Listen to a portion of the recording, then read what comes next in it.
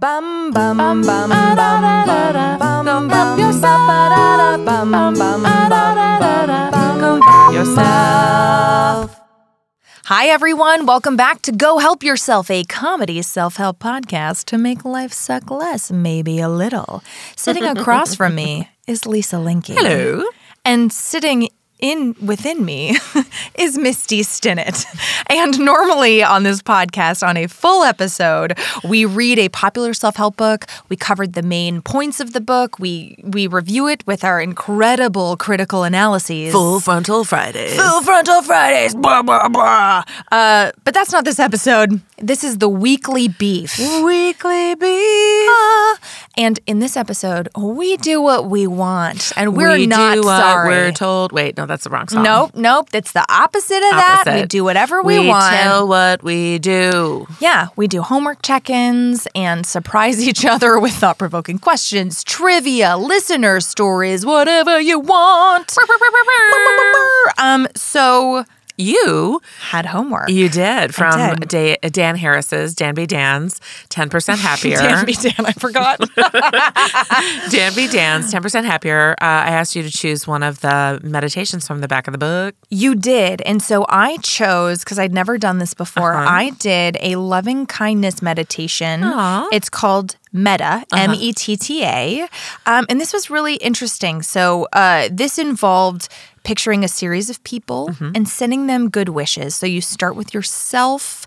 I started with myself as instructed. And it's cool because in the book, he outlines the 5 steps of doing this. It was also interesting trying not to break my meditation to remind myself of the instructions. Yeah, I think online there's a guided meditation for people. Yeah, which would have been super helpful. So you generate a clear mental image of yourself as at whatever age generates the most natural sense of goodwill towards yourself. What age was that?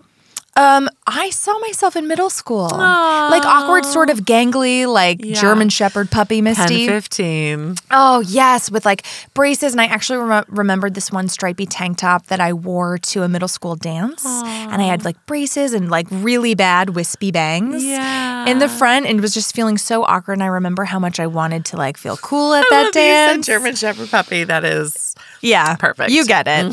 My feet were just way too big for my body. Yeah.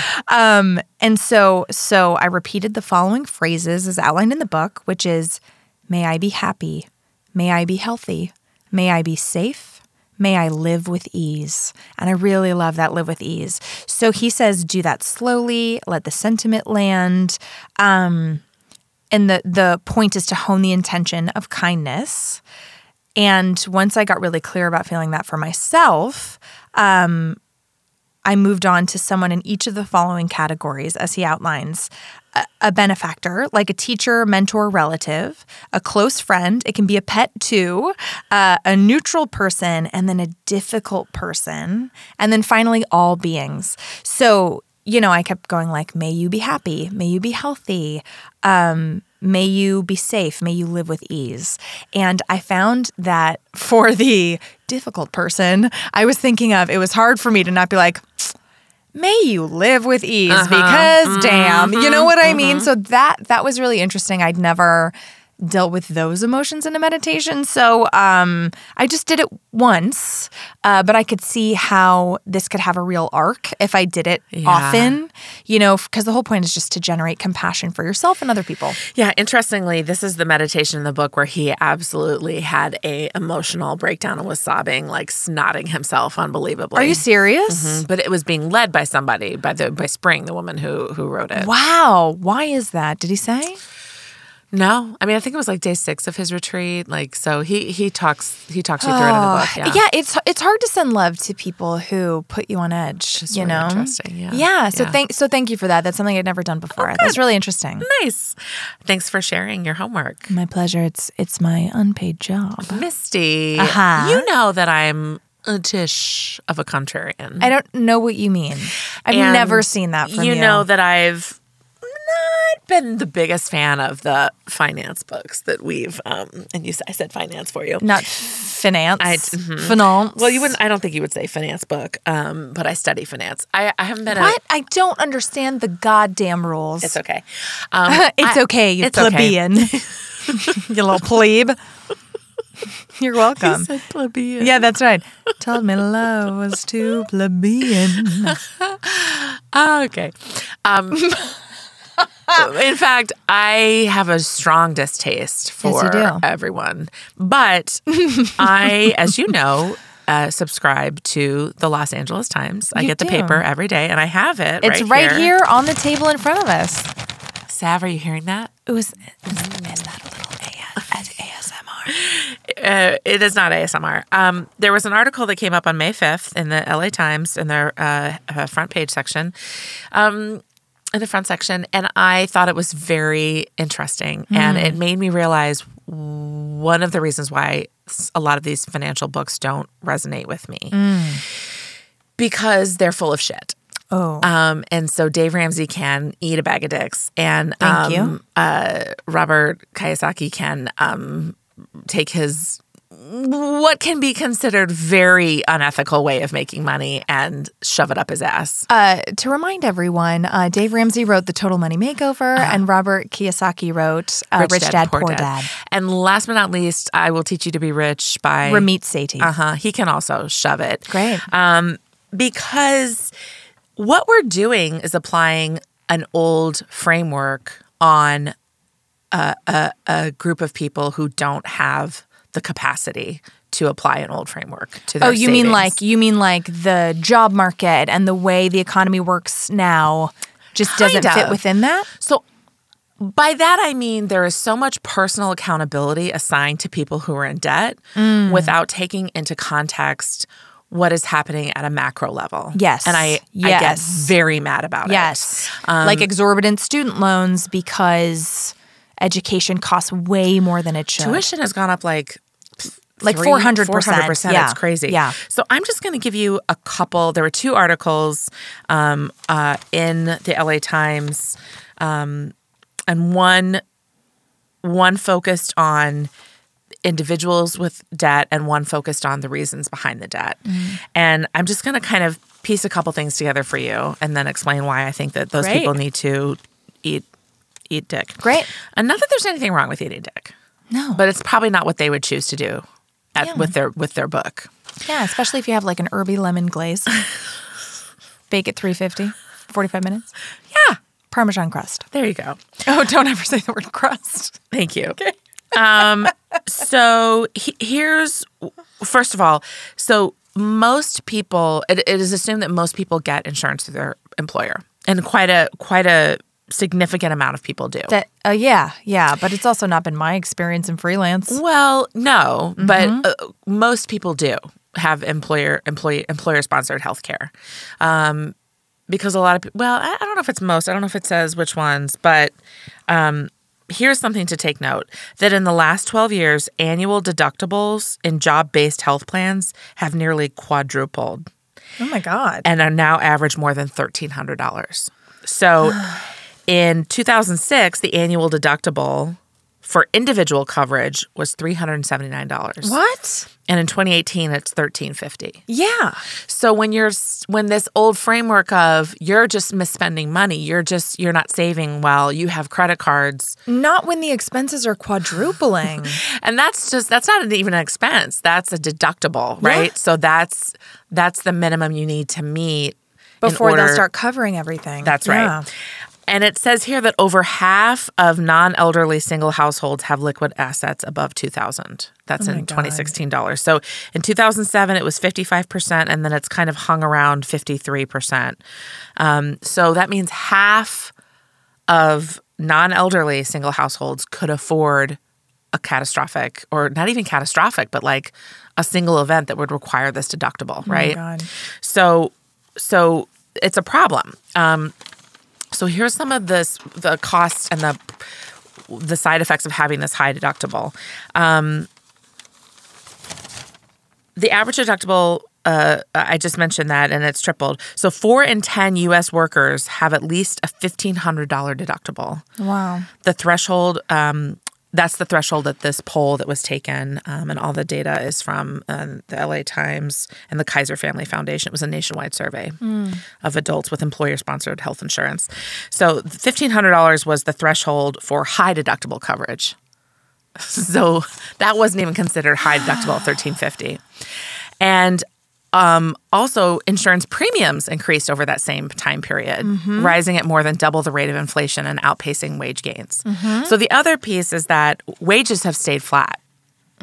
Yes. So I'm expected to pay more out of my pocket while my wages have remained flat. Yeah. So for me, when Dave Ramsey is with his real attitude, hope you liked the car, fuckface mentality, it makes me very angry. Yeah. Because he's taking into consideration that he was able to get through school and buy a home. But how many decades ago was that? That's right, when wages were still increasing. Yeah. You know, my generation is the first that will not out-earn my parents.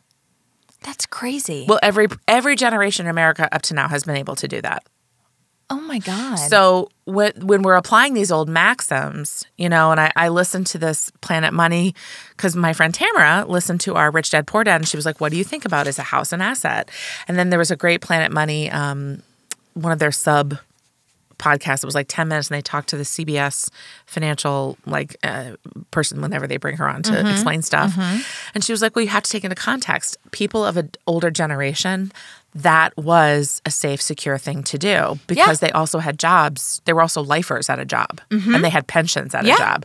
It was a risk you could take, it usually paid off. That's right.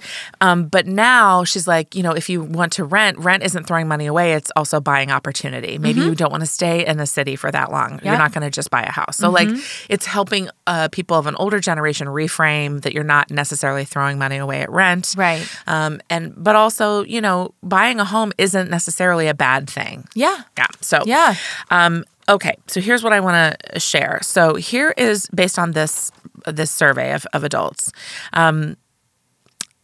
There were people who are struggling to pay their bills, okay? So the percentage of workers who say they or an immediate family member had difficulty paying medicals before meeting their deductible in the last year was 25%. Wow. Surprise medical bills was 20%. Co-payments for prescription drugs was 14%. Co-pays for doctor's visit was 13%. And the monthly health insurance premium was 9%. And then this is really interesting. So they're sacrificing for care. This is the share of workers who say they have done the following to pay for health care in the last year.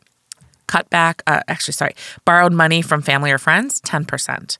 Took extra job or worked more hours, 14%. Used up all or most savings, 19%. Increased credit card debt, 20%. Oh, God. Put off vacations or major purchases, 26%. Cut back spending on food, clothing, and basic household items, 26%. So when they say, you're not saving right, what the fuck is wrong with you? I need those people spending that financial advice and sputting it out to shut the fuck up. Right, because if people are already sacrificing, draining their savings, going into credit card debt to be covered, it's not a fair and blanket statement. It doesn't apply. It's not. Well, and also I remember I had employer health insurance. No. You know what I had? No. It was employer health insurance a while ago. I've switched a lot of insurances in the last few years. Same. I think we all have. But my work was paying something like a $400 a month premium, which is a high premium. You know, that's a huge deal if I were paying it myself. And then every time I went to the doctor, I got a bill for like $200 or $300. Because you had a low deductible. A low premium. A low premium means high copay. Right, but I had chosen a plan that was like in the middle, and I was just saying, wait a second, so if I'm paying $400 a month, then every time I go to the fucking doctor, it is $350, and then you know what I mean? What am I paying for? I should just not have health insurance and take the risk is what it felt. No, I'm not saying you should, but that's how I felt in that moment. Yes, you know? I'm sure. So here's the one that really got me. Delaying care. So here's the share of workers who say they or an immediate family member have done the following in the last year. Not filled a prescription, cut pills in half, or skipped doses, 18%. Oh my God. Not gotten a medical test or treatment recommended by a doctor, 24%. Oh my God. Put off or postpone getting needed health care, 33%. Oh my God.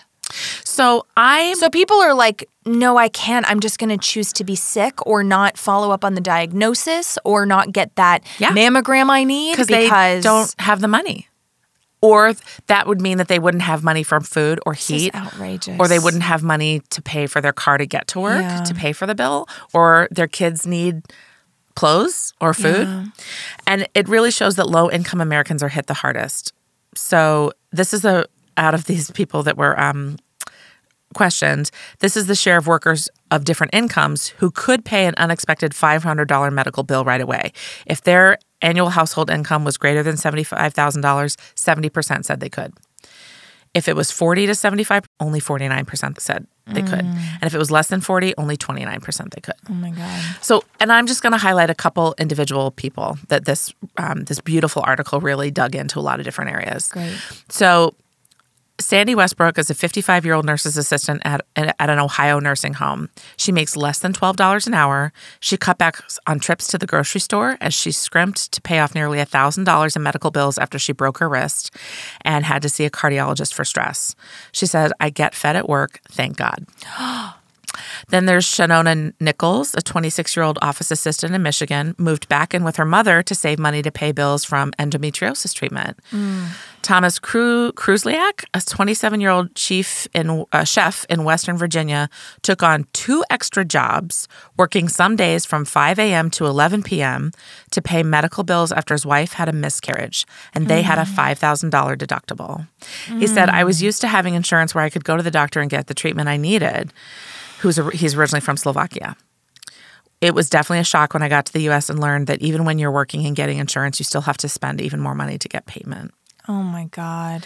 And that's not good for your long-term overall health either if you're working from 5 in the morning till 11 Money stress p.m. makes more stress. Yeah. I mean, I'm really glad you brought this up because it's never black and white. It is, your hermeneutical lens, where you grew up, how you grew up, what your parents were capable of, et cetera. It all does affect it. And I think this world and all these systems are changing so rapidly. Yeah. The housing market, the gig economy, the tech balloon, the completely unstable political environment the world is in right now is just making it all really, really complicated and nuanced and hard to navigate. Yeah. So the other article I would love for people to read, they really profiled this specific family. It's a family of 5, and they budget $125 a week for groceries so they can chip away at their debt. That's not a lot of money. For a family of 5, are they 3 only children. eating rice and beans? They grow a lot of food in their backyard. The mother holds 2 jobs. Her husband works at a pipe fitter, and they make $75,000 a year. That's not enough to chip away at their medical debt. Oh my God. And so so I'm tired of this old paradigm in this current state where wages have been flat, everything's been passing inflation. So I'm not here for any more of these books, is what I'm saying.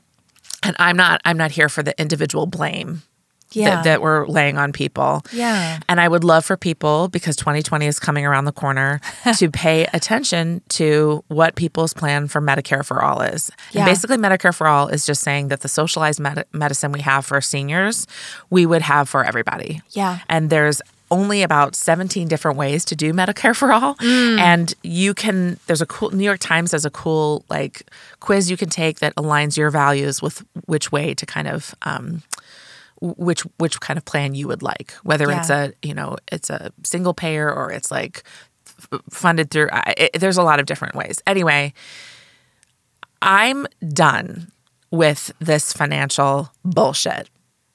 Thank you for bringing such a critical and analytical eye to this, Lisa. Can you tell really. how mad I am? You're super mad. Yeah. I think it's good to get mad. I think it is triggering. I think it is way more nuanced. There tend to be a lot of people left out of a lot of these conversations. Yeah. And that's the point, right? We're trying to come at it from all angles. Yeah, I think the pervasive belief is that people are just outspending. And that's true frivolously. That's true for some, but it's so short-sighted, and it's not about that. And if you're going, well, I'm never going to pay off my $100,000 medical bills, I may as well get the $100 sneakers I want. But I think that's a false narrative as well, because I think the people who have $100,000 medical bills don't have the money to get food. They can't get their own medicine. Right. So I think that we're pervasively spreading this false narrative. Oh, that's really interesting that's the first thing that came to mind so for me. I just think that Medicare for All is really important. Yeah. And the way that this administration has been chipping away at the ACA is really important. Because imagine if you can't even get coverage because of your pre-existing conditions. There was a long period of time where I couldn't get coverage because I had been in therapy. Because you'd been in therapy? Yes. Cognitive behavioral therapy? Yes, because according to actuarial tables, having been in therapy makes me more susceptible to a host of things. Oh my God. So, oh God, we got to overhaul. We need to really be careful about what we're willing to give up in the name of personal freedoms. Anyway, please make yourself aware of what Medicare for All looks like and what you would like it to look like for you. Even if you're against it, please know why you're against it. Cool. I think that's it. Everybody, let us know what you think about this topic. Thank you for being with us in this poignant conversation. Yes, thank you. Yeah. It's so important. And if anybody has made you feel shameful for being in debt, fuck them in the mouth. Half of all bankruptcies in this country are from medical debt. That's right. That's right. It's like it's such a huge problem for so many people. Yeah. Yeah, but listen, we're here with you. Everyone's doing the best that they can. Yeah, except Dave Ramsey. And a few others. But anyway, with that, everybody, thank you so much. Life is abundant. Go Help Yourself, a comedy self-help podcast to make life suck less, was produced by Misty Stinnett, Lisa Linky, and Matt Sav. Our theme song was also written by Matt Sav. He's amazing. Do you want to get in touch? You do. Email us at gohelpyourselfpodcast@gmail.com. And you can also find us on the social medias, Instagram @gohelpyourselfpodcast, Twitter @GHY Podcast, or check out our website, gohelpyourselfpodcast.com. And if you liked our podcast, please subscribe, rate, and review us on iTunes to help other people discover our show. It's really the least you can do. And why don't you tell all of your friends? Bye!